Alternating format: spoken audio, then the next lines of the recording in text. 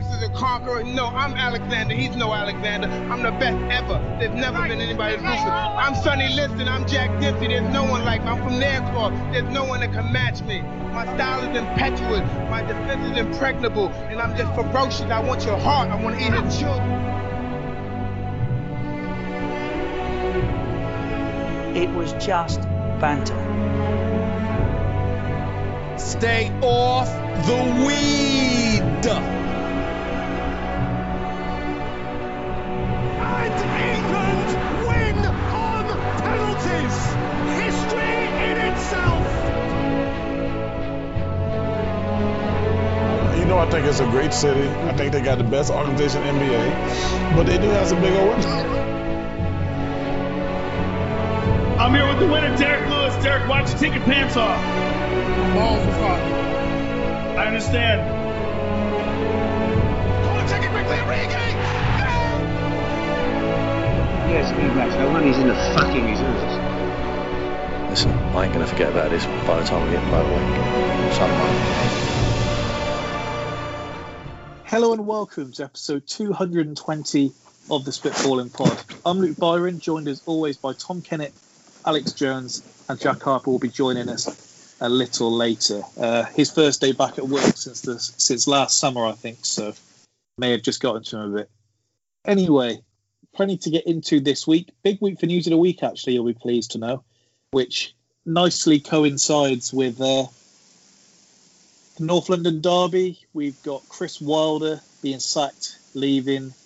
We've got a bit of the other Premier League games. The best little guys in the sport after Chocolatito and Estrada went to town this weekend. May save our Ronaldo topic for next week after we've started a little later than usual. And I do remember Liverpool playing TK, so not that we don't value our listeners, but won't make amendments for some and not the others. And then we've got a bit on the fights this weekend. So, News of the Week I will kick us off with. Escaped fugitive in England breaks cover to buy Call of Duty. Is then arrested.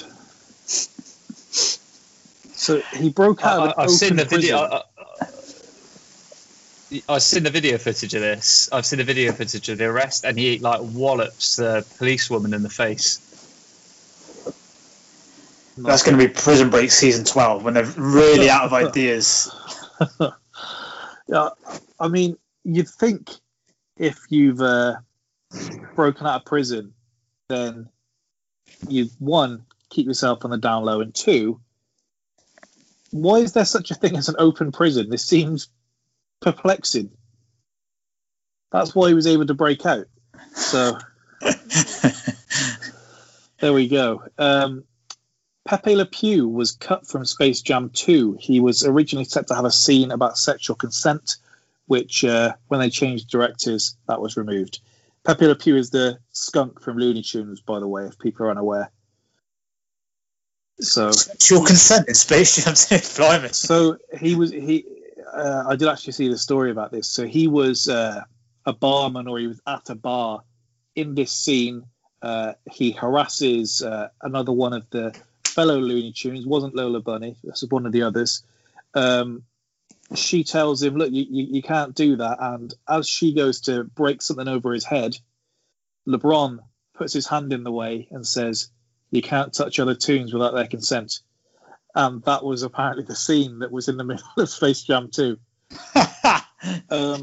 As things go on the internet, and we saw last week with blokes being weird about Lola Bunny and her change, there are now certain men saying that this shouldn't have needed to be in the film, and they want to cancel Miss Piggy because of the way she treats Kermit the Frog.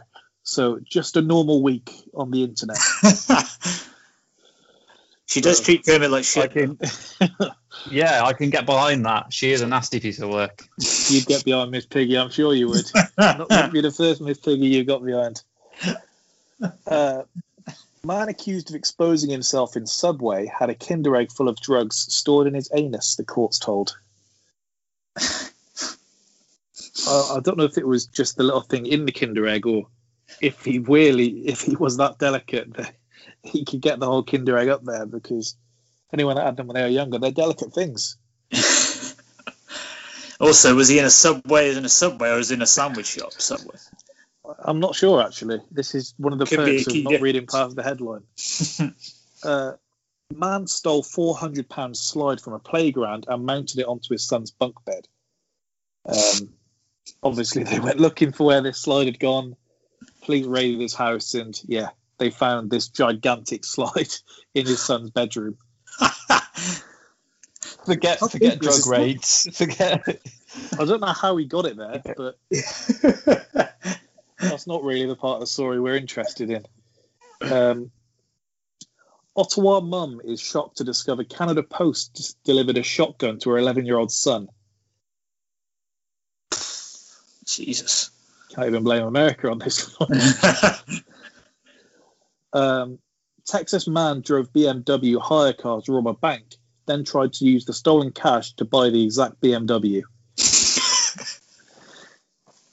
It was such a good experience. This is such a great car. Lucha Libre wrestlers are enforcing the wearing of COVID masks at a Mexican market. Imagine there's someone refusing to wear a mask and they just get like a swanton bomb from the top of one of these stalls. Rey Mysterio pops out, kicks you in the head. Lana Del Rey visits a man sitting in bean sauce for 24 hours. That's the entire headline, by the way. Whatever you're into. My favourite headline this week, and there was competition. Woman in China visits doctor for her ankle, only to find out she was born a man.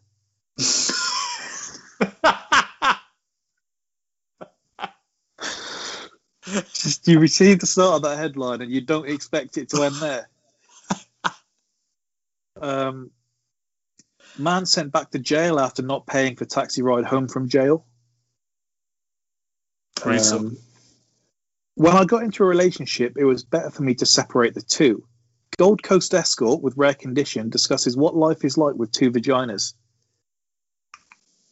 Oh my God. Yeah, she had one for business and one for pleasure. They both had a working uterus and cervix, by the way. Blimey. It wasn't one of these where they say like a man has two bits of length and one's just kind of like a little thumb poking out of it. The other is, this was full on. During hearing for abuse and intimidation charges, man appears in the accuser's house, intimidating the witness during said hearing. Rambo found not guilty of attempted murder. That's the whole headline. Boy, 12, arrested for series of 4 armed carjackings in just under an hour. Jeez. It must have been like you're playing GTA where you see a nicer car go past and you just jump out of the one that you've just stolen to get in the new one. He was really trying to get his wanted level up. He's like, maybe if the army will come if I get the 4th one done. Slug discovered that it can sever its own head and grow a new body. Again, these scientists really should be working on more important things than this, but not a bad day at work if you can see a slug grow a new head, I guess. And prosecutor says man propped his dead wife on a sofa in front of the kids on Christmas Day. Was this guy from Naples by any chance? No clue, but I hope this isn't one of your stereotypes again. No, it's the famous king of Naples who stuffed all of his enemies and sat them at a dinner table. What a way for Jack to join the podcast. I was about to say, what have I walked into here? Jack, you missed some cracking news of the week today, I'm sorry to say. Oh, that's literally the last headline. What was it? Prosecutor says man propped his dead wife on sofa in front of kids on Christmas Day. So it's one of those kind of nights, right? Okay. Yeah, I think the highlight was woman in China visits doctor for her ankle only to find out she was born a man. How's that come up in an ankle?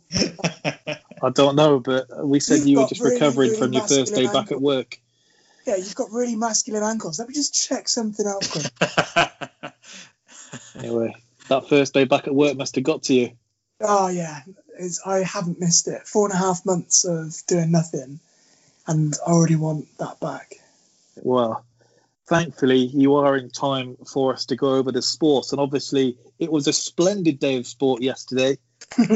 Kick things off, the North London derby. Alex has been kicked out of his house because of his reaction to this. He's doing the podcast from somewhere else today. That's the first place we can start. And you'll be pleased to know, Alex, I've got 4 pages of notes. 3 of them are on the derby. Cool. That's good. Good. I've got plenty to say. Shall we start on the pre-game? The lineups came out, obviously. Aubameyang dropped from the lineup. It comes out pretty swiftly after that. It's for disciplinary reasons. Turning up late for work on what's the equivalent of like your biggest day of the year. This is like your tax year end or something if you're an accountant and you turn up late. Apparently not the first time. We've all seen the things with Aubameyang. There was the thing with the tattoo that he had done that nothing really came out about. They said it was dealt with internally, where obviously he'd broken out of the bubble that he's supposed to be in. He had no mask on or anything, so you had that there. And apparently this isn't the first time he's turned up late. It happened when he was at Dortmund as well, actually, 2 months before he left. He was dropped by Thomas Tuchel for saying that this isn't the first time this has happened and we're having to drop him for internal reasons. So there's actually a picture on Twitter of him stuck in traffic before the game. The downside of having a chrome Lamborghini is that you do stand out a bit. Yeah, how did they pick him out? When you are stuck in traffic. Obviously, we can get to after the game, but the reporters there said that while the other players are warming down, you could hear him driving off after the game as well. So not a happy man, clearly. Jesus. First things first, even if we take the result out of it, do you think it's the right call by Arteta? Because we spoke previously about his non-negotiables, as he called them, and the need to really put a stamp down on them. And I would say he didn't really have a choice if this is not the first time it's happened and you can say, I was stuck in traffic. The person that says the bus was late 5 times in 1 week at work, you start to say, well, you get up a bit earlier, and that might be the case here. Yeah, I'm 100% behind Arteta. I said it at the weekend and I meant it. I got huge respect for that decision. It's a massive decision to make on a massive match day for them, and I think that's exactly the sort of what you'd expect from a manager who's trying to instill a bit more authority in that squad. And luckily, it really paid off for him. Do you think? And it didn't. Sorry. But but at the same time, I really don't think he's got a choice, because a lot of the problems which have been identified at the club, if he doesn't make that decision, then it comes out that he just, it gives Aubameyang is going to go and do it again, and then I think that's the issue. That previously, we hear these stories now. At Arsenal alone, you hear the stories from, say, Ray Parlour, Tony Adams, the likes of them, where we're still hearing stories now that the press had no idea about back in the day, whereas now, I mean, it emerged the reason. Arteta said disciplinary reasons. The reason had come out within 20 minutes of him saying that. So I guess it's, one, you don't want to be the person that's dropped Aubameyang on Derby Day without good reason, and you may as well get ahead of it rather than tell a lie now and it come out afterwards. I think it's also better for the club that it comes out that the manager can't say it direct, but it comes out that it was for being late rather than, because if you just say disciplinary issues, people speculate, don't they? Yeah, I think you just get out in front of it. You control the headline a bit better. And I don't know if this is a bad take or not, but he was given a lot of time off by the club recently, quite rightfully so, I'm going to say, by the fact that his mum was apparently in poor condition. They gave him plenty of time off, as they should. And it may be one of them where the club are saying, look, we're showing you the respect. You've got to show the same respect back. I think that's fair. Yeah, I didn't want that to come away. He shouldn't have had time off, but I guess that's probably part of his thinking. you can't really have non-negotiables that are being negotiated, can you? I'm afraid. The only person that actually has got around these non-negotiables is Willian. Which Willian doesn't seem to adhere to any kind of, I was going to say laws of physics, any laws as it is. So it may be better just to put that one to one side. And that one was made public. They say he was fined quite heavily, but I'm not sure. I think when he came out so publicly against Xhaka after the sending off against Burnley, was it? There was Pepe, the one against Leeds, and you look at, say, the FA Cup final where Matt Smith, who's on loan at Swindon this season, was on the bench ahead of Guendouzi and Özil. If you're going to make the stats, you do have to be consistent along that way, and so I do think there wasn't much choice to be had. I actually wasn't too disappointed. Lacazette has a tendency to turn up in these games. I think he scored 3 in the last 4 North London derbies, and so I wasn't too gutted, perhaps, the way some others were. On the Spurs lineup, the Spurs lineup, you must have been excited pre-game because it was about as attacking a lineup as you get from Jose, particularly in his time at Spurs. You had 4 attackers on the one end of the pitch. You had even the likes of Ndombele being your kind of holding midfielder, shows some intent there. So he went for it. He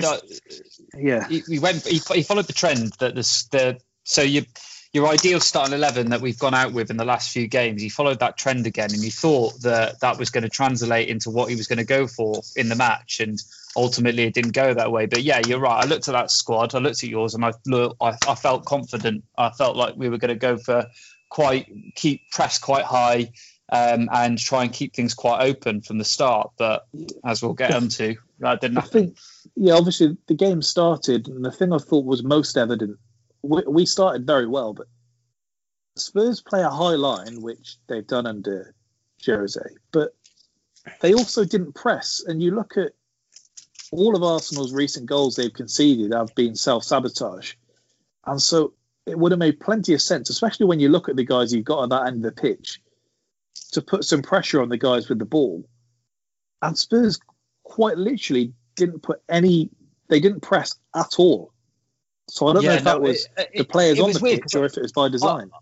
I think it was by design, and I found myself looking at the way, because you were pressing our back 4 well. I know we obviously were saying about the high line, but you were pressing that line really well. And I was nervous anytime we had the ball around the back, and we seemed to really struggle to build from the back.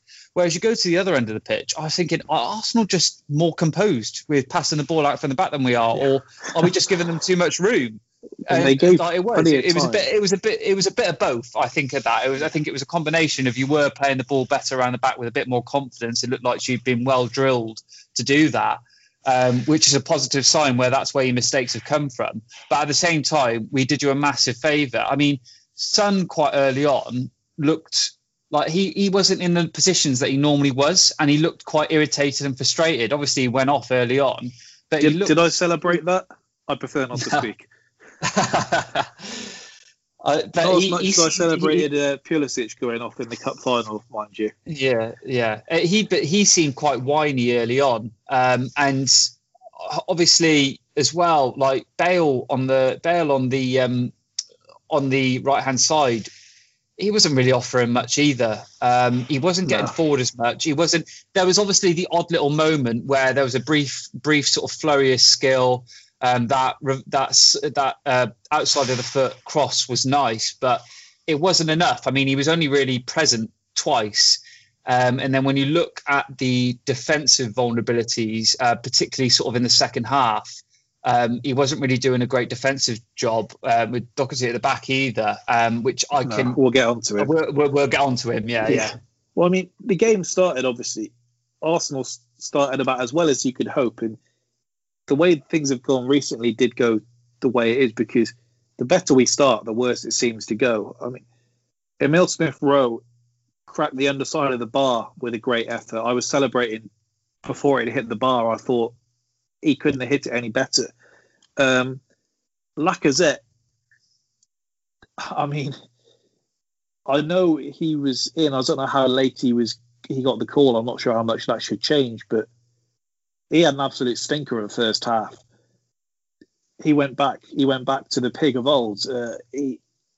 A great chance at the start, I think it was crossed in by Saka, where he got to the front post and it came back off his shins. There was the one that was crossed in, and if you saw it before and after of him making contact and it nearly going out for a throw, kind of summed up his first half. And so, what confectionery do you think he had? What was the blame for it? Well, I said to my uncle, I said he's had a big dinner because he thinks he's on the bench. There we go. And I don't know what it was. I don't know how early Arteta gives the team out. I can imagine him kind of telling you from Thursday onwards, like, this is going to be the team. And I don't know if they said to Arteta, you know what, I'm an Arsenal fan, I'll give you an extra couple of toppings if you want on the house. And he's gone, a couple? And they, you know what, we'll chuck in an extra pizza. You know what, I'm going to be on the bench anyway. Go on, stick it on. Look, it's like me on 2 for Tuesday. Usually I'll offer my mum and say, do you want the second pizza? And if she says no, it's like, well, I'm not going to get the second pizza. So you're in a predicament, and Lacazette probably did see the extra pizza there. I thought, what are they going to do? Bring me on for 20 minutes? That'll be fine. Maybe he was telling himself, this is fuel. This is fuel for the fire. Son's gone off, obviously. They bring on Lamela, a player so irritating. He is like the human embodiment of crabs. He's literally, I can't think of a more irritating player in this league. It's the face. It's aside from the goal. Do you know what he is? Do you know what he's that annoying? If he was a dog, he's that annoying. He's that annoying. Yeah, that was a good time. We do sound effects now as well. Yeah. If he was a dog, he would be that annoying little Jack Russell, which is basically just a larger rat. Honestly. Well, the thing is, it's annoying when the player has an attitude like that and they're good. It's more annoying when they have that attitude and they aren't. And obviously we're going to get onto the goal, but 90% of the time his ability is not what we saw in those couple of seconds, which makes it worse. And he's usually giving it the big in a completely undeserved way. So him to come on, I think the first thing he did was try and irritate Xhaka, which isn't difficult, but I thought he clipped. It was Xhaka, wasn't it? And he then went from Xhaka to Luiz, and then he kicked Partey out, and then he hadn't been booked at this stage. And then obviously the ball comes the way it does. Spurs, I think the stat had just come up on the screen saying that you'd have 23% of the ball, you'd have no shots compared to our 5. And I tweeted actually just before saying, I know how these things go. Spurs will get the first now. And I can't really blame. You can blame maybe the ball coming across the way it does and not closing down Bale. But in terms of the execution, it's one of them where you do kind of have to just take your hat off. You can't really nitpick with that, I don't think. No. Do you think it takes away from it the fact that he's done it before, or it adds to it? Say you can say it's not a fluke because he's done it previously. What the goal for Lamela? Yeah, I don't know. Right, I don't know if it's just me, and obviously I'm going to be looking at him in quite a negative light after the match of the weekend. But in all honesty, I kind of felt it after the goal was scored as well. Don't get me wrong, it was brilliant, but like you had Jamie Redknapp, I think, on the commentary or at half time saying it was one of the best goals in Premier League history. And then there's other people saying it's like one of the best goals in the North London derby history. And I was like, it was good, but like, all it shows is how one-footed you are. Let's not give any credit to Rabona.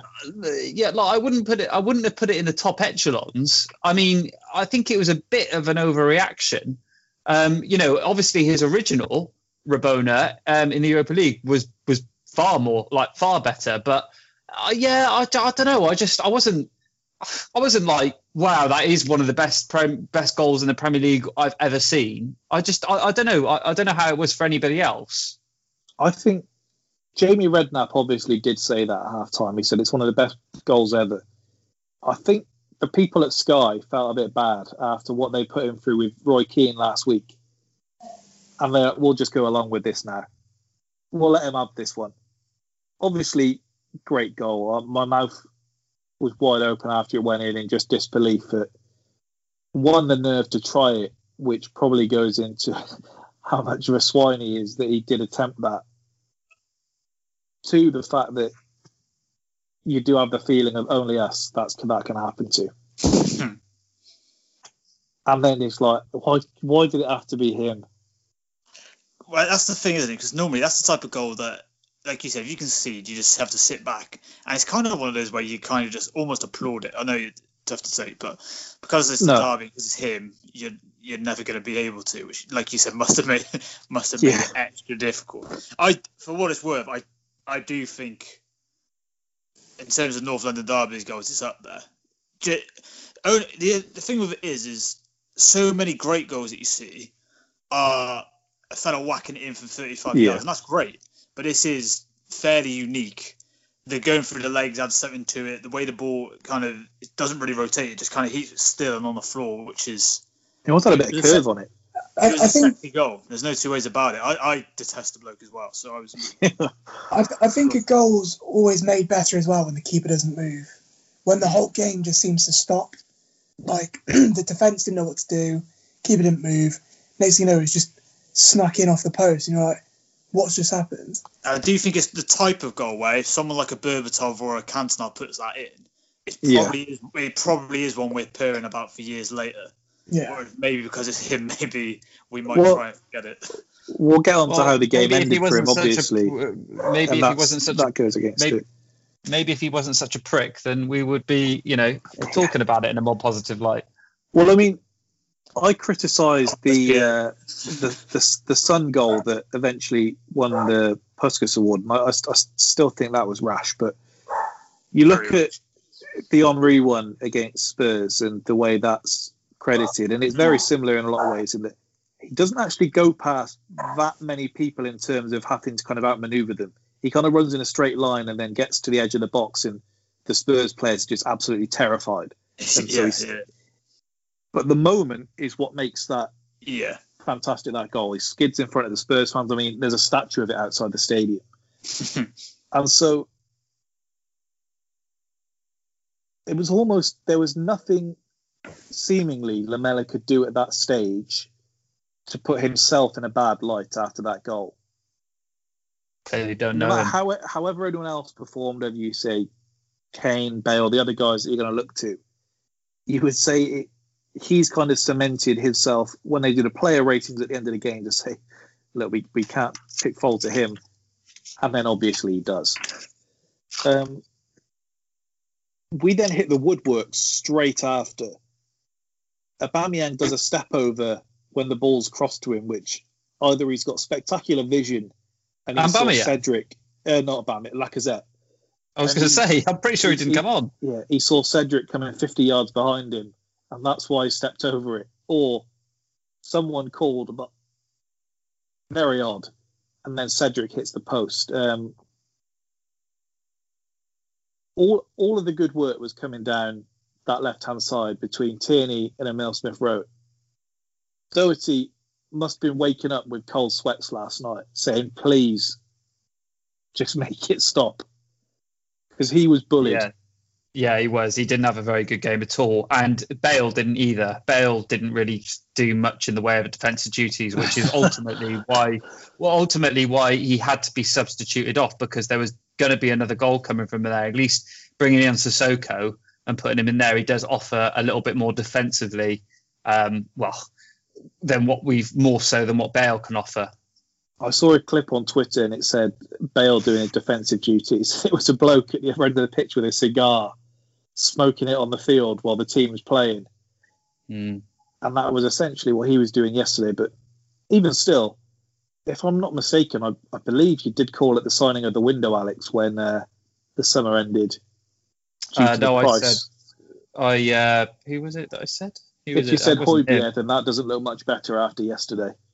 No. But there were some stats. Before the start of the game about him, which were very favourable. So you take that with a pinch of salt. It's weird that he looked so great last season, but almost all Spurs fans I saw online were shocked to see him starting.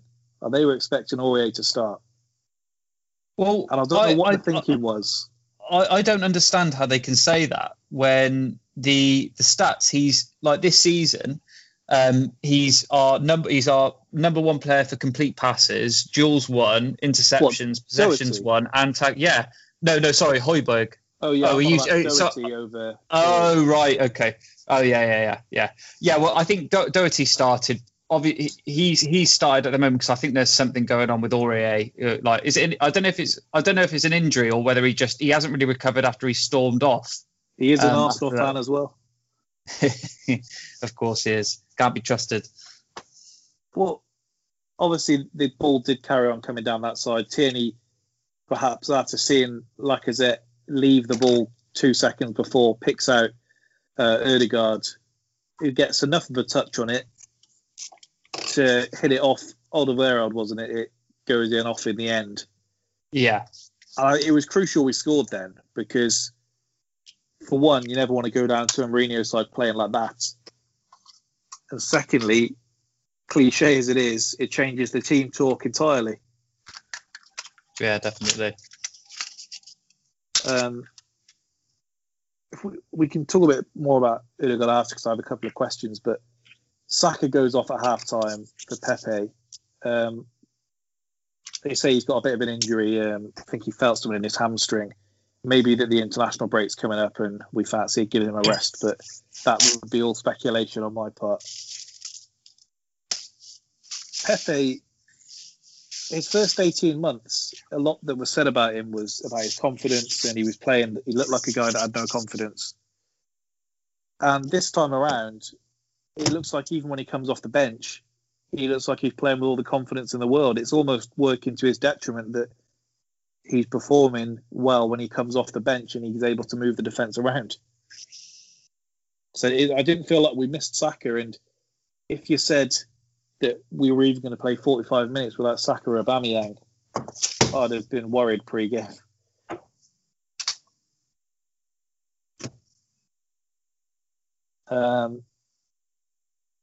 Couple of other things then. So, all right, well, yeah, we'll do the penalty. So, Arsenal are in the ascendancy at this stage. Spurs, I think, after being pegged back, the impetus kind of went from them. Is someone winding a camera up here? Sounds like someone's got a disposable camera. And it's got to be AJ because TK is muted. But I genuinely don't see how there's any debate as to how whether this is a penalty or not. No, I think one person said it and everyone's just ran with it. I think the thinking behind the people who don't think it was a penalty was that it clearly had, when the contact was made, it was clearly obvious that it wasn't going to be a goal scoring opportunity because he'd already lost control of the ball. If you take exactly. Like initially, before you saw the replay, the way that the commentators were sort of saying it was like, "Oh yeah, that's another penalty. He's going to be saved by VAR there." But then you actually saw it, and I was like, "Well, no, he's completely taken him out. You can't really. It's contact in the box, even though he has lost control of the ball. At the end of the day, he's put him to the ground in the box. So there's no really. As unfortunate as it is, it's a stupid challenge to make. He should have had He should have had the sight to see that the ball was no longer a threat. And I just rash, silly. I got no sympathy for it. I think if Luiz made that challenge on a Spurs player, I wouldn't be saying it's not a penalty. I think all last times we say he's done it again. Why is he making that ridiculous challenge again? And so for the other way around, for one, I don't know how Davinson Sanchez isn't in that bracket where you just assume it's reckless when you even see him do it, because it's not like that's new to him doing that. He's firmly in that category of defenders that just their heads just go. And then Genius was making the argument saying, well, the thing is, if Lacazette makes perfect contact with the ball, then it's a great block. How is that even related at all? You could say then, if he jinxed right when he's dribbling, then it's a great tackle, but because he's gone left, it's a foul. You can't deal in what ifs. The ball's gone. if Di Maria got 9 more assists that season, he would have matched De Bruyne. I couldn't believe that there was even a debate. I only watch Match of the Day when Arsenal win, whether that's being spoilt or not. But I went in because I wanted to see Genius crying. But I couldn't believe that he was even taking that stance. It was just baffling. I mean, if that happens to me, I'm screaming pen. I don't care. Anywhere on the pitch, if someone dives into your legs and takes you out, it's going to be a foul. And you give the kind of advantage to the attacker, don't you, really, in that situation? It's if the defender doesn't dive in there, there's no foul. But Lacazette always going to try and shoot when he's that close to goal. So it's up to the defender to not make a clumsy challenge, I feel.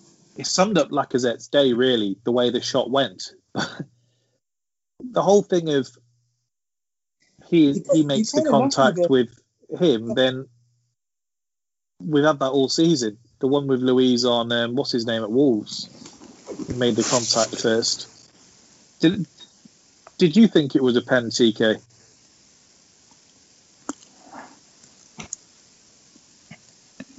Are you there, TK? He's just joined. He's dropped a message. We can't hear you, TK, if you are talking. All right. Alex, I think we said that you thought it was a penalty. It was one of them where you see certain types of penalty, and when the referee blows the whistle, you usually don't even expect the defender to argue. I think we saw one, I can't think what game it was recently. I think it was Arsenal against Leeds, where the second penalty when he was given, Meslier just kind of just puts his arms in the air like, okay, yeah, fair enough. So I was shocked to see Sanchez, one, protesting so much, and then on the other side of that, Jose having the meltdown that he did, which does make it sweeter. After seeing yesterday's game, any Arsenal fan that wanted Jose in charge, I hope they feel awful about themselves, because that style of football, you couldn't pay me to have that at the club. And so I'm just glad I wasn't one of those few. I said to you before the match yesterday, I was hoping for quite an entertaining game. Like you were trying to jinx it, is what you were doing. No, I wasn't. I was genuinely hoping for an entertaining North London derby. Like we're talking, a 6-goal spread at the least. But I thought going into this match, obviously our recent wins have been against lesser opposition. So you could maybe say that it's been easier for us to experiment and play with a more attacking style. But I expected us to be more attacking yesterday. I expected us to go for it. I expected us to press. I expected the players to be really pushing for it as well. And for us to go out and play in the style that we did was just soul destroying. I actually I lost. I had no sympathy for Mourinho yesterday whatsoever. He can make. Even if Son didn't get injured, I don't see the result being any different. Yesterday, I think that he had every reason to not play the way that he did. Yeah. We've seen your vulnerabilities at the back. The general sort of the momentum that we had going into the match, the more positive playing style. Bale was coming alive a little bit more. I mean, literally, I don't think it could have gone any worse for us yesterday, because it's a result that's probably it's killed our momentum now. And also you've got players that are now irritated and pissed off. Like Bale obviously was unhappy when he was subbed off yesterday. I can understand the substitution in the situation. I can understand the substitution. Me? Yeah, he said me. Yeah, surprised. Yeah, I can understand the substitution in the situation, because you need to bring a better defensive option on if you wanted to try and keep control of that right hand side. But ultimately, if you allow Bale to play a little bit more fluid, like if you get those players playing a bit more forward, pressing a lot more, you don't get to that point in the match. I mean, I was just, and do you know what the ridiculous thing was? Is that we go down to 10 men, and I know Arsenal sat back off of us a little bit, and I thought this is going to be a perfect example of Arsenal doing precisely what they shouldn't do, and us doing precisely what we shouldn't do. But ultimately, when we went down to 10 men, it was like we were playing with 12 all of a sudden. Yeah, we'll get to that in just a second. I just don't get it. Cheeky, are you there now? Can you hear me? Yeah. I think your mic should settle. It's a bit loud. Just before we carry on, did you think it was a penalty? I thought they would give it. I thought it probably, by their level of law, I don't think it's a pen myself. Okay. The only reason being that I don't think the punishment fits the crime. What? Because the ball's gone? Yeah, because he's already airshotted it prior to the foul happening. Obviously, the point of giving a penalty is because if you've impeded the attacking player that stops him getting a shot away, whatever. Whereas he's already failed that opportunity. But at the same time, it is reckless. You are right. I think you said at the time that if it happens somewhere else on the pitch, they would give a free kick. Because, you can't just clap at someone being too late. I get what you're saying, TK. Like I get what you're saying, and you are right. The crime doesn't, the punishment doesn't fit the crime, but the rules are the rules, and that was a clear contact in the box that took the player out. And as you know, as harsh as that sounds, that I mean, with all of the sort of the hatred towards the referees at the moment on not being consistent and clear, unfortunately, that's where the rules come into play, where you have set rules. I mean, like when we were talking like last season in particular about the handball rule being a lot more stricter in the box. You've just I don't think there's any angle or any view that you can kind of really take with the rule book in mind that doesn't say that's not a penalty. The fact the ball had gone, I think I'd argue he's not making a play at the ball, and so it's a red card. Well, no, I do think there has to be some sort of deterrent to the player. I just don't know if a penalty is the right sort of crime, the right punishment. Sorry, but there isn't really anything else you can do. There, is there? What do you say then? An indirect free kick, or? Well, it's tricky, isn't it? Because by saying this, I'm overcomplicating refereeing decisions that are already controversial enough. So I do realise I'm asking for a lot there, but I don't think you see that in any game whatsoever where it's not a penalty. I couldn't see. I think they will give it. Yeah, for I don't think it's like a new one where we say the rules have changed. Historically, even if the ball's gone, you take someone out, because we see all the time, don't we, where a player goes to go around the keeper and the ball's gone, but the keeper still takes them out, and so they get the penalty where they use the reckless word. That's the one that usually comes out, and they say that justifies it. We also had then, so from one bit of stupidity to the other, I mean, Lamela had got off lightly as it was. There was a couple of challenges in the first half where he'd not been carded. Højbjerg was the one. I couldn't believe he wasn't carded in the first half, but there we go. Lamela takes out Partey, whether he makes any contact with the ball or not. It's one of them that clear as day is going to be a foul, particularly these days. Genius, by the way, did also say that wasn't a foul. He said you can't play football anymore, and this is the way the game's going. If you've not seen Match of the Day 2, I would implore you to check it, because we've not seen a heads gone like it since that FA Cup semi. And after watching that clip again earlier, the joy in Lampard's face as Gina says to him, Frank, you're telling me if you come off the pitch after a performance like that, you're not going to be feeling you should have won. Frank says, I'd be disappointed if I come off feeling I've played well and we've conceded 4 goals. The biggest burn ever. He's laughing as he says it. He doesn't really know what to do. But that was obviously a booking. Then from there on, we've seen players, and this is a bit of a grey area, I know, in terms of what's deemed as using your arms and to protect the ball and what's deemed as kind of hitting a player in the face. Mane got off with one on Tierney earlier in the season. I don't know if he puts his head where it shouldn't be, maybe. But the Lamela one, Fellaini was perfect in that he wouldn't look at you. He'd swing those arms, but he wouldn't look at you. And so he would get away with just claiming this is how he jumps for a header or this kind of thing. Lamela looks over his shoulder, then swipes back into Tierney's face.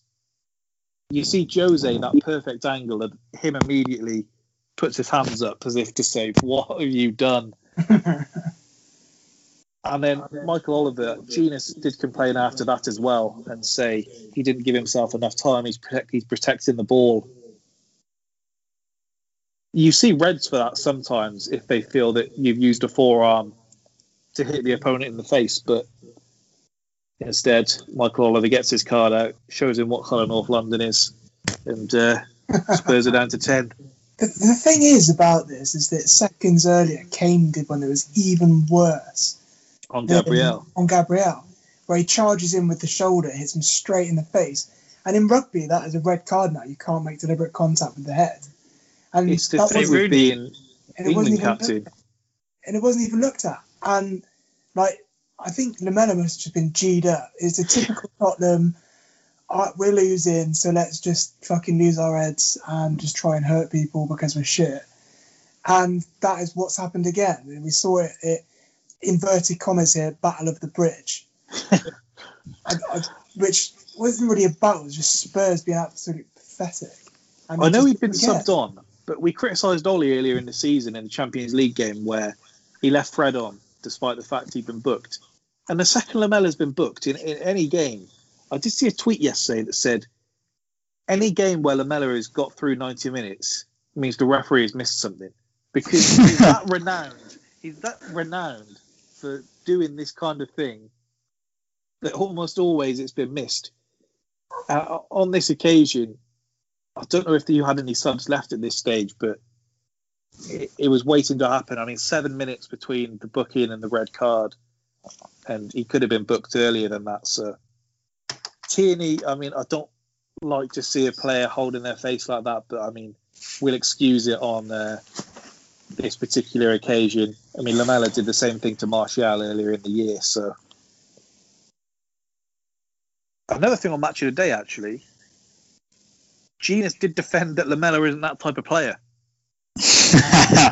Keown said he's got a history for doing this. And Keown, you know my thoughts on him as a pundit. He buckled to Genius a few times during Match of the Day too, but he pointed out the first thing Lamela did before he even went for a challenge was to put a little kick in on Granit Xhaka and try and get him riled up. And he said, look, he did the same thing with Martial earlier in the season. He's that kind of player. And Genius said, how can you say he's that kind of player when he's only been sent off that time for Spurs? I guess it's kind of, if you could have like an XRC for expected red cards, Lamela's would exceed the red cards he's been given. And so on this occasion, it did come back to bite him. From there, we then see Spurs. We did everything we shouldn't have, and if you watch that game without seeing the decision, you wouldn't believe that we had 11 men to their 10. Lucas Moura seemed to realise he was Brazilian and could play football. And we just looked absolutely terrified. I've seen few things like it. There was the one from Partey where he passed to someone that wasn't there. And until his legs went after about 70 minutes, I did think Partey and Xhaka were both excellent yesterday. Aside from Partey's shooting, someone needs to have a word about that. But in terms of breaking the play up and everything there, until the last 10 minutes, everyone just seemed so shook. And Luiz did an interview after, and he said it's when you have so many young players in a team, you get close and they start to get excited, thinking we're going to win this game. And then that goes from excitement into, oh God, we can't lose this game now. And that's literally what it looked like. And I was thinking, please don't let them with 10 men, because it's just embarrassing, isn't it, when the team with 10 men gets back into it. And I guess on the pitch they were thinking the same thing, because you saw players shouting at each other and all the little things like that as Spurs got into it. TK and Jack. Jack, actually, I don't know what your thoughts are on Arsenal compared to Spurs. Were you willing on a Spurs goal, or were you rather hoping to see Jose and Spurs lose? Oh no, I needed you to win that because that means now we're fourth, even with games in hand. So I was fully wearing an Arsenal shirt for this game. That's a bit reassuring. I mean, I don't know if I want to know TK's answer here. I was indifferent, to be honest. Okay, it doesn't fill me with much confidence. I would prefer Arsenal win it to Spurs. I think Spurs are going to have a better run at the top four. If I'm still looking at the top four race, if you're looking at it from that angle, I would probably rather Spurs lose. I don't know how much time we have, Alex. Can we redo this and you just be in a bit more of a worse mood and maybe be a bit more controversial with your opinions? Because it's not as fun. And I don't know if this is your game plan. He's taking your fun away. Well, if it's my bloody game plan, I'm doing a better job than fucking Jose Mourinho, aren't I? Jesus. Okay. He's in the workplace talking like this. I'm alone in the workplace. He was messaging me privately during the game yesterday. I don't know if that's cheating or not, by the way. I muted the chat because I don't want to say anything I regret during the game. He was sending me sneaky private messages trying to get me on side. Trying to get into your skin. On side. I just hey, look, I genuinely wanted an entertaining North London derby yesterday. I felt like it was coming. I felt like it was going to happen. And it was the polar opposite. So I found that the one thing that we had in common yesterday was the disappointment of a match that it was in terms of an attacking outlet point of view. No, I was not disappointed in that. Fair enough. Well, I was. Not at all. I mean, that last 10 minutes that we're about to say, I don't know if I prefer that you had some sense that you could get it and then it slipped away. The 2 free kicks, I didn't look. I put my head under the duvet. And so I heard it had missed. And so the commentator's voice kind of went down. And then it perked back up as Sanchez obviously went for the rebound. Yeah. So I was all over the shop. That was the worst of Xhaka in that bit there. There were so many times. The party one on Kane, I didn't actually think was a foul, but the Xhaka one in like the 94th minute or wherever it was, where he trips him. What are you doing here? Criminal. There's got 4 players around him. And it did seem destined that Kane was going to do something, but we seem to have dealt with Kane pretty well in the last 2 North London derbies now. So I don't know. I don't think dealing with Kane is the correct term. We did beat you 2-0. It was just Son was the outlet for Kane was playing a different role in the last match. He didn't really do anything. In fairness, the game I was thinking of beforehand was the one where we played well, where Lacazette scored the worldie and you nicked it at the end.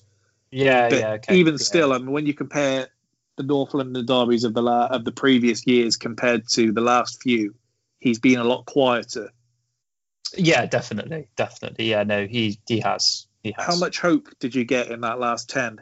And was it one of them where you are then think, why didn't we play like that for the last 18? Do you know what? I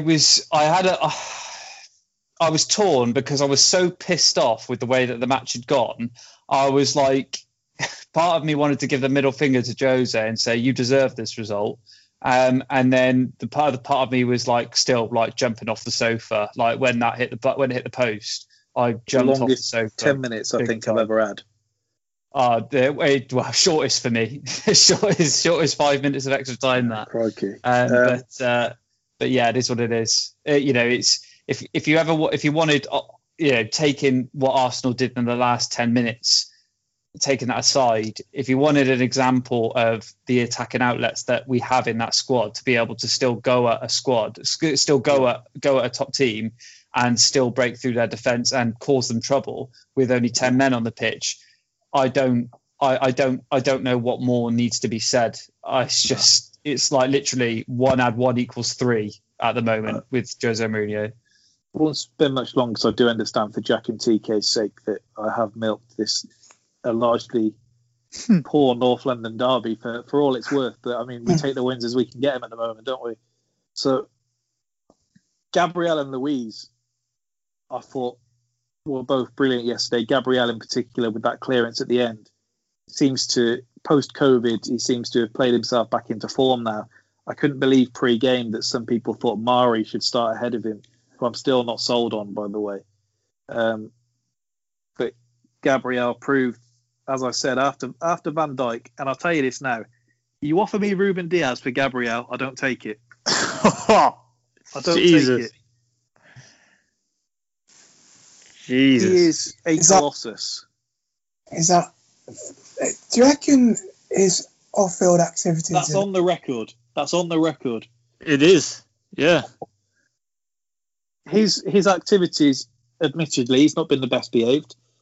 He did actually, seemingly, he did seem, unless he posted pictures after, seemed to have COVID and then have people around while recovering from it. But there we go. I mean, we give Neymar the Brazilian pass, so and we gave Oscar similar when he was in the league. So we'll give that to Gabriel on this occasion. I think he's brilliant. I love a defender that defends on the front foot. Don't let yourself get into the situation, and then any player that puts their head in like that in the dying seconds of a derby, you're going to go up hugely in any fans' estimations. Luiz, I'd give him an extra year on his deal. That's not a very popular opinion among Arsenal fans, but the way he seems to be with the youngsters, hopefully we've got Saliba playing himself back in next season. I think you give Luiz an extra year, I think. Unless his wages, he wants them up significantly, then he's prepared to take the same wages for another year. I'll take it. I thought he had quite a mature match yesterday. Like he was quite mature during it. We're lucky that Xhaka made the mistake against Burnley, because the games after he makes a mistake, he does seem to bounce back. After having the red card against Burnley, he had the best couple of games he's had for a long time in an Arsenal shirt. He's just a freak. Luiz is a freak. But Luiz's kind of leadership, I think, got us over the line yesterday. And him and Gabriel, I do think, are the best two centre-backs at the club at the moment. Without doubt. I definitely agree that to have anybody starting ahead of those when you've got a fully fit team is ridiculous. Some people will tell you Rob Holding just because he's English. Should we be getting retrospective action in for Harry Kane after yesterday? What, did he challenge off the ball? Yeah. I reckon so. I think it's dangerous. And like I said, in rugby now, that is a red card challenge. So in football, it has to be. Well, if we're going down that line, Jack, then we got a list of Chelsea actions as long as my arm that haven't been brought up after matches in previous years. So go on, then. If you've got a list, you could do an entire list on bloody Diego Costa. So don't be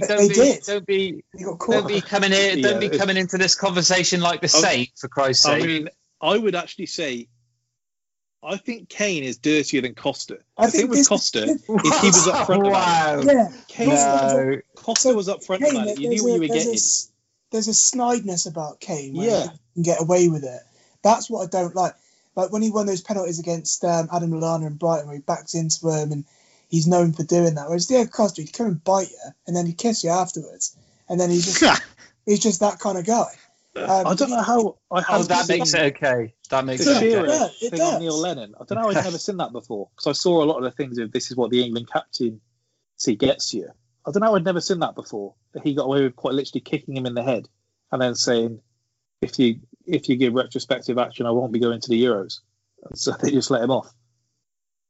Yeah, I actually that got brought to my attention from Joey Barton in 2012 when Twitter was new. I never knew it had happened before, and then Joe pulled him out. But yeah, Kane he's filth. It largely depends on how the media react. You've seen very few media reactions like the Eduardo dive, and you look at how diving has gone since then. It's insane, that one, especially he'd just come back from that vile injury. So we need these journos to start calling Kane out for being the filth bag that he is. When anyone ever says journo, I just can't help but think of Green Street. It's fucking journo. Last bit, then, Alex. So we had Jose after he accused the players, particularly when he was out taking Bale off. He accused them of hiding, which would suggest they've not played how he set them up to do. And Harry Redknapp said, no one can criticise Jose Mourinho. He said it's like watching crabs play for Spurs, all side to side, especially Højbjerg. I'm sorry, but I feel like that. We know how Mourinho likes to play, and we tried to play like that, obviously to a better result with the sort of flares of a counter-attacking combination from Kane and Son. We earlier in the season, we saw that he likes to play like that, and sometimes it can work.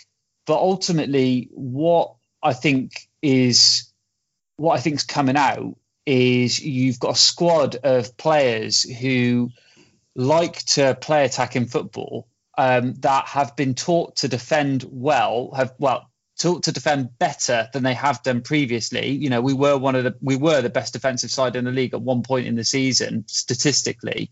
And I think playing like Mourinho wants you to play over time, when results aren't going your way and you're not challenging at the top at the top of the league, defending the title chase, I think there's a bit of fatigue in the squad now, a bit of frustration of where we've got a team of players who can defend, but they're not great. They're not very good defenders, if that makes sense. So Simon, I think if he says that, I would say it's more along the lines of they're not playing as well defensively as he wants, or sort of going about the match in the way that he wants. But in terms of I don't see him setting up for an attacking outlet yesterday at all. In fact, I think he probably, from the looks of things, he looked at the previous match against Arsenal this season and tried to go for a carbon copy, which is the most stupid thing he could have done. Simon Jordan said that Spurs have got plenty of attacking players. If you're not happy with the way you're being set up to play, you should take it into your own hands as you're a fully grown man. Do you think you owe Jack an apology? Because he did say, unless Kane or Son produce magic, Spurs have got nothing. Do you think you owe him an apology? No, because I don't know. Why, an apology. All, I tried, Jack. I tried. No Chelsea fans get apologies. Not even. Are you telling me that I'm wrong in that sense then? Yeah, you are wrong. So where's the magic? I was slowly starting to come from a link up with Bale, but obviously not. He's going to be in a mood now for the next two games. We'll carry on some other headlines. Just to be fair, it's kind of stark that we're making that point after someone's just scored a Rabona nutmeg. TK, if you're Edu at Arsenal this season, we get to the end of the season. If you assume Arsenal aren't going to have European football next season, probably take 20 million off the budget. You go to Real Madrid, they say, right, we're not going to negotiate. What's the maximum you're prepared to give us for Ødegaard, like an eBay bid? You've got to put your max bid in there. What price? You can say you don't think Arsenal should go for him if you think that's the case, but you got to think we need a creative outlet. It is a tricky one, and it's a tricky one. I don't know that he should be your absolute priority, but I do also rate him as a player, so we're in a tricky one here. If Real Madrid said 40 million, I think that's too much, not enough, or I think that would be my absolute top end. I had 35 in my head, but I would probably go to 40, not based on what I've seen of him at Arsenal so far, but I do rate him. I do think his ceiling is high, so I would go for it. But if you have to prioritise other positions, obviously I do think they would probably have if the budget's tight. But if we're taking money out of the equation to an extent, I would go for him. Apparently, the 10 is what our priority is. It does the fact that he can play with Emile Smith-Rowe is obviously a plus as well, because he looked great out on the left-hand side yesterday. Yeah, it's true. They look to complement each other rather than be a case of one or the other, which is a big bonus. That was probably my concern was with Smith Rowe coming through, does bring Ødegaard in and sort of stunt his development where you could have a really good young player in your hands who's not getting. But they certainly he'd hardly played any football either before he's come in. So we say about settling into the Premier League, he seems to have done a pretty good job. Does seem to split Arsenal fans as well. Troy texted me before the game on Thursday where he scored 2 in a week saying, look, he looks like a great player to me, but he doesn't look like a Premier League player. And I guess we'll wait and see what happens there. It's just heartbreaking. I think I would want to see more from him. Yeah, I think the jury's out on Ceballos, unfortunately for him. His ego thinks that he's going to be starting for Real Madrid next season, so we'll see how that plays out for him. We'll have to let Alex go. He stuck around for the North London derby, but I think he said he's got to do the work that Jack hasn't done for the last 6 months. So see you in 4 months then, AJ. Yeah. So we'll bid you farewell, Alex. Cheers, boys. Have a good pod. This is Rory Ford. I am the resident tipster for @SpitballingPod, covering all things horse racing. I will be posting all of my Cheltenham picks to spitballingpod.com, where you can find them, or also find them on Twitter @SpitballingPod.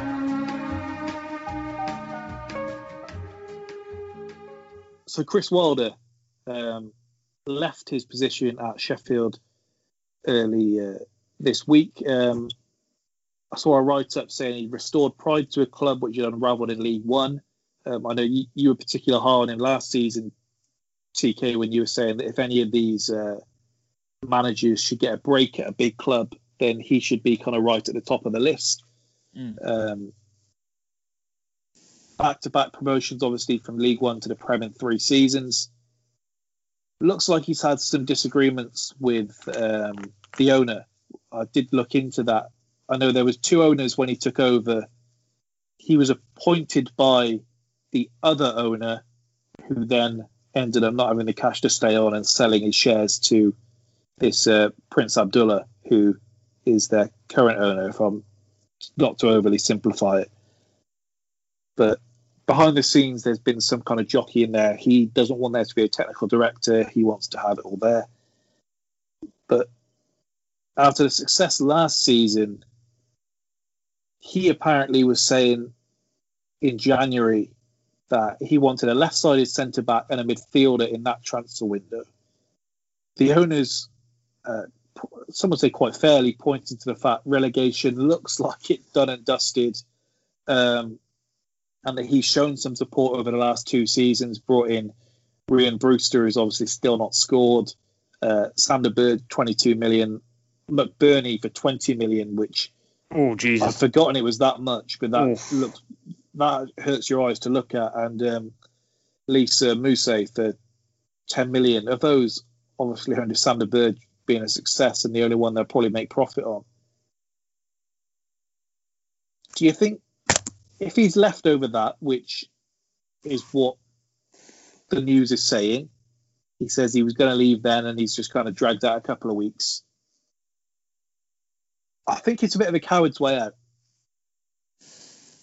Yeah, I think he came out earlier in the season, said in however long years, 19 years, whatever, he's never been sacked as well. I don't know if that's playing on his mind, where he wants to have that tag that, right, I'm going down, chances I'm going to get sacked, I'm going to go before they can sack me. It's probably just as much, you don't want that relegation on your record. No, exactly. And I don't really think his reputation would have been that damaged by taking him down. I think this is how this is on his record to all intents and purposes as well. It is, yeah. But this year is exactly how I expected Sheffield to perform last year.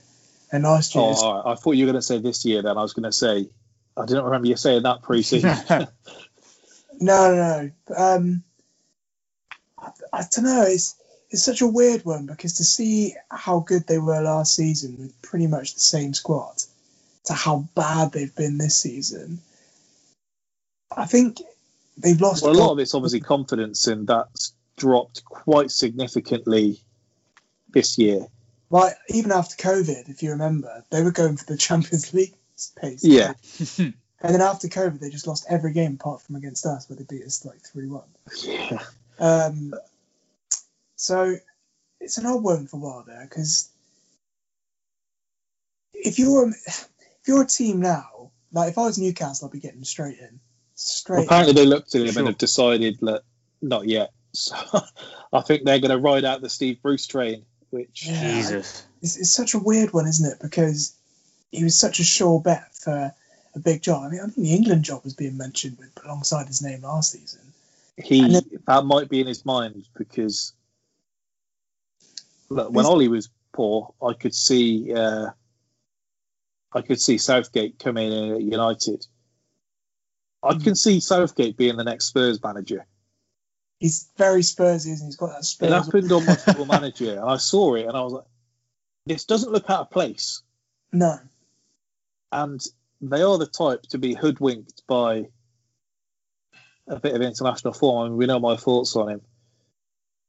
But, yeah, I can see him ending up there, and maybe Wilder is looking at the England job. It would be a shame, because clearly he's someone that can work on a project.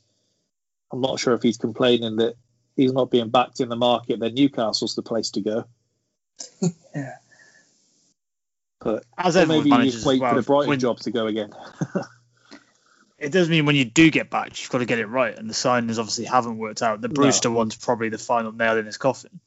Do you reckon this that looks bad. Do you reckon this could be another Eddie Howe syndrome? No. So you go from League One to the Prem with largely the same set of players, and then to do that in your first season as the Prem, you can't even kind of put that down to any, luck's the wrong word, but you can't just play that into kind of circumstance. The fact that he's done that over that period of time. You could say that Eddie Howe had exactly the same journey, though, and with a club with far less establishment than Sheffield United, big club, has been a big club for ages. With Bournemouth, infrastructure's not there, tiny stadium, hasn't got the same heritage. And I would say that Eddie Howe actually achieved more than Wilder, in the sense that he survived in the Premier League on not a shoestring, but not a massive budget either, for a lot longer than Wilder did. I mean, they weren't not spending cash. They spent good money. Yeah, I'm not saying they didn't. I said not on shoestring. Liverpool are to blame for both these clubs, really. Liverpool have relegated both these teams. That Jordan Ibe transfer. Well, yeah, I wouldn't. I don't know if I'd put money on this. This is very much a spitballing stat with no evidence behind it. I'd say probably the average spend per season. I reckon Bournemouth probably outspent Sheffield. Well, yeah, because Bournemouth were in the Premier League for longer. That's probably why. That's what I'm saying. If you take the average spend in a season. Yeah, I know, but... And they had 20 million plus transfers in there. I see the They certainly spent their way out of the lower leagues as well. I know that.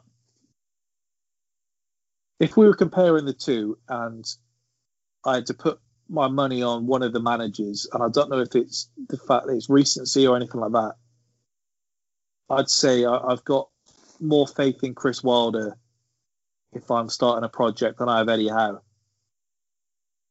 And I don't particularly like Chris Wilder, so it's not like I've been charmed by him. I find the whole thing of he's one of the lads who still goes to the pub, an odd thing in British culture where that just seems to make you like a normal person. Like Dyche gets the same thing. He's a Premier League manager. He still goes and has a pint and a pack of crisps. Yeah. Which is what he gets. A lot of people are going to be looking at that Celtic job, and I don't know if maybe they've been in touch with Wilder. Maybe that's a big job there for one of these level managers, because Howe was deemed the biggest name available there. Part of the thing with Wilder is he's had success at other clubs. Wherever he's gone, he's had some level of success, whereas Howe's had one break from Bournemouth, which is at Burnley, and he didn't get the job done there. So that would be the red flag for me with him. No. Do you think he was right to leave? Do you hold that against him? Because there's plenty of managers in the Premier League that haven't been given the budget they've got. I just mentioned Dyche there. And yes, they sulk about it, but they still got the job done with it. And I don't know. I partly disagree with you on the coward's way out thing, just because very few managers kind of go of their own volition nowadays. No matter how bad a job goes, they will just wait until they get sacked for the payout and take the payoff and everything that comes with that. So I don't necessarily know if you're right there. Wasn't his contract up at the end of the year though, so he wasn't going to be making much more. Right. Okay. Because I know he was asked around Christmas time about how discussions were going, and he said, "Well, there haven't been discussions." He said, "That's not on me. That's at the other people in the club." I think the thing you touched on with the ownership issue, I felt, because that was completed then last year, wasn't it? His takeover. I think the process began the year before, and then they still came up, and then it was kind of completed. I did feel as soon as sort of you run into trouble, the guy will look for his own man, and there'll be some form of tension there, and I think this is probably what's happened. Well, have you seen Neil Lennon's the favourite for the job? I mean, I'm not sure that's your way to get yourselves back up. The other things that we had this week, and there's not too much to break down in this one, but Thomas Tuchel said that Chelsea need to be more clinical after being only the second team to hold Leeds to a 0-0 draw. You're in esteemed company there, Jack. It wasn't a particularly fun 0-0 either, was it? No, and the annoying thing is, we were good in parts and then terrible in others. It was really odd because we had the chances to score, and Leeds also had the chances to score. It was one of those typical, we love Leeds because we play so open kind of things. But they hit the ball into their own player, hit the bar. They showed the replay, and the ball was in our net, and it's like, what the fuck just happened here? Luckily, that stinky one. Well, he wasn't even playing. Came on. It came on in the second half, yeah. But the problem is, we were creating chances with 4 at the back, and then he changed back to a 3 at the back halfway through the second half, and we just lost all the momentum, couldn't build anything at all. It was frustrating because I felt we did have the chances to score, the chances to win that game, and on another day we put them away, and we do. I also think that the way Tuchel sets up this Chelsea team is that, right, I'm going to give you the foundations that we're not going to concede and we're not going to lose. So it's up to the front three to do something special. We said this with Arsenal, didn't we? To get us that goal. Well, yeah, that's essentially what they're doing. They made it so solid and some good build-up play, and then you give it to the front three, and if they're not quite on it, then you're not scoring. You know, Chelsea. Does Ziyech live with Werner? I don't know if the plumbing's out on their block, but he stinks as well. He honestly. Again, I know you got that pollution in London. You wouldn't want to be sat next to him in the changing room. With Ziyech, it's weird because when he came back after that injury the first time around, when he came into the team, he looked like the only player where any creativity was going to come from, so much so that Frank was playing him right wing, but he was playing more as a cam because that was the only place creativity was coming from. Whereas now, under Tuchel, he looks like a completely different player. Every 4th, 5th attempt that he does at playing the ball, it'll come off and it'll be a fantastic ball and we should score from it. But then for the 4 before that, he'll give the ball away, he won't run, he won't put the same effort in as anyone else. It's really odd. I know you just said Cam then. When did that switch? Because it seems 1 year everyone must have just been playing FIFA. And we switched and people started saying Cam and CDM. CDM is the worst one for me, and I've used it myself. CDM is actually easier to say than CAM for some reason. It just flows. Cam's easiest, but I mean, we switched from saying like a defensive midfielder or a holding midfielder to CDM, and switched from saying a 10 to a Cam, and it did seem to happen all at once. Yeah, that is true. Made pricks of ourselves. One of those like Mandela effect societal subconsciousness. The only other... Sorry. No, I was just going to say, it's looking around at the results that happened this weekend, and fingers crossed Wolves get a result against Liverpool, TK. And that slip-up of getting a draw actually seems like an all right result. But Yeah. This If it's a one-off, it's all right. Well, this is the thing. It's not. That's why under Tuchel, we need our front three to really start gelling, because under Tuchel, we score like the odd goal here and there. Jorginho is our top scorer with 6 penalties.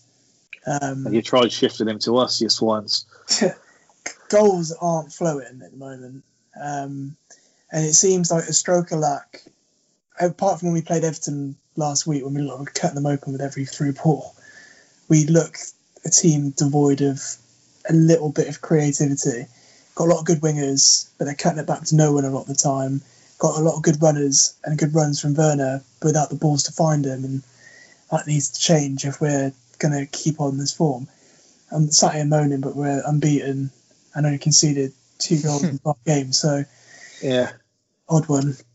Last couple of bits then. So the other headlines, Burnley manager Sean Dyche said Dwight McNeil is an exceptional talent, so he was called up for the England under-21 side. Thankfully, he wasn't in the last squad, which was mental when you looked at some of the other names getting in there. But nice win for Burnley there, and Everton being Everton. United beat West Ham in one of the worst games I think I've ever seen. I was thinking this when I was watching it, and United are the shittest team to ever be good, if that makes sense. I've never seen a team be so lucky and just always seem to get a goal. They'll have one moment of quality. They'll have 10 seconds of quality in 90 minutes, and that 10 seconds bears a goal. It's so... last little thing then, and before we bounce. We had Chocolatito, Roman Gonzalez fight Estrada this weekend. Great fight. Won't go into the breakdown of that now. Maybe we'll do that on a separate or different episode. TK, I think we were both in agreement that Chocolatito won. Yeah, for sure. But it did have me thinking about the best little guys that we've seen in the sport. The first 2 that came to mind for me was Chocolatito and Lionel Messi, obviously. There's always a fascination, particularly in combat sports, with the heavy guys. We've seen today where they've announced AJ Fury for the 18th time, and it's still causing excitement. But the other guys, well, there was just something a bit more endearing about seeing someone little, no matter what the sport, doing it for them. For me personally, Andrei Arshavin was that guy. I don't know how tall he was. The chant was that he was 5'4", but I think that was just to rhyme with Adebayor. So, but there was something about him. They always get the magician tag, as we have with Cazorla as well. But there's something about seeing a guy that size making a fool of the people that are twice their height, doing the things that the bigger guys can't do. And yeah, Arshavin was probably that guy for me, and then Cazorla probably in the same bracket. For sure. Do you remember Thauvin? Is it Thauvin? That French guy who was... Yeah. My boy. He's at Marseille now from Newcastle. He was tiny. I mean, there's plenty of them. I mean, before you joined, chat, we mentioned Rey Mysterio, and everyone had a soft spot for him. I mean, he was probably most people's favourite back when we were kids. Him doing his 619 off the ropes. That didn't have the same effect if he was 6 inches taller. So it just added something to it. You said about always good to see like the little guy doing things that like the big guys can't. I always think it's starkest in the NBA when you have someone like Isaiah Thomas, who it is always kind of funny because I think he's like 5'9", so he's not like crazily small, but just compared to everyone else, he's like a foot shorter than everyone. Steph Curry is 6'4", and he's deemed to be one of the smaller guys in the league. Exactly, and he looks so slight, doesn't he? Yeah, it's always great watching them. A bit before our time, but Allen Iverson was probably the one before that. Mm-hmm. And for those that have seen the LeBron documentary from when he was back at school, the Notre Dame Fighting Irish, most people's favourite part of that documentary, and I forget the guy's name, he's just known as the kind of little guy at their school. But there's a little thing in one of the games where they just start feeding him the ball, and he's tiny. and he's just pinging threes in the corner. And they're all loving it. Probably the opposite of Taco Fall at Celtics now. But it's the most endearing part of the documentary because it's just so great how little he is. And he's making a fool of all these other guys, just pinging him in. Roberto Carlos was 5'6". He isn't particularly big. My favourite of the guy in the UFC, John Lineker. Just mini Mike Tyson, which is very overused for anyone that can punch hard in combat sports. But the guys that got me into the sport. It is always great seeing a guy like Lineker as well, who's small but just so explosive. Yeah, unreal. TJ Dillashaw Barao. I don't know what kind of our cutoff is for what's a little guy in the UFC, but the flyweights are consistently the most entertaining weight class. For sure. If you go back and you ever want to watch a dunk contest, if you type in Spud Webb, he's one of only 2 players under 6 feet tall to win the NBA dunk contest, and that's something to behold. The other one was Nate Robinson, who is more famed to age groups as being the one who was chinned by Jake Paul last time out. Rough, that. And Maradona, obviously, who we spoke about a couple of months back when he passed away. Him and Messi in the same bracket there. Yeah, for sure. Being the little magicians. Interesting that Jack hasn't said Hazard, but that back off. He's not a little guy. He's not a little guy anymore. He's seen him at Madrid. Yeah, he's out again. I saw his stat. I know he's small, but he doesn't. He's been available for 21% of games since he signed for Madrid, compared to 86 at Chelsea. He's going to be getting that Bale heat very soon. It's worse for him, the fact that he's not on the pitch. Better for him that he's not on the pitch. Like Bale is on the pitch to take the heat. Hazard isn't on the pitch, so he can't take the smoke. Because they spent more on him, he's done less. So yeah, I did see Bale tried nutmegging Tierney and going past him yesterday, and I saw someone tweet saying, "You're not playing with Mark Bartra anymore. You can't come here and think you're on smoke. You're 36 years old." So there we go. We can save the other topics for another week where it's not quite so hectic. But we've got a little advert that you'll have heard during this episode. But Cheltenham Festival starts tomorrow. We did a great pod actually this time last year where we were talking about the best sporting events, but we can't do that this year. But same as last year, Rory's tips will be up on the website. I believe, if he stays true to what he's done already, that he will be at least putting a tip up for every single race. If you are following the tips, tweet us at SpitballingPod or at Rory Ford 4. We do only really hear when people lose, not so much when the tips land. So it might be nice if we want to encourage Rory to do it in future years.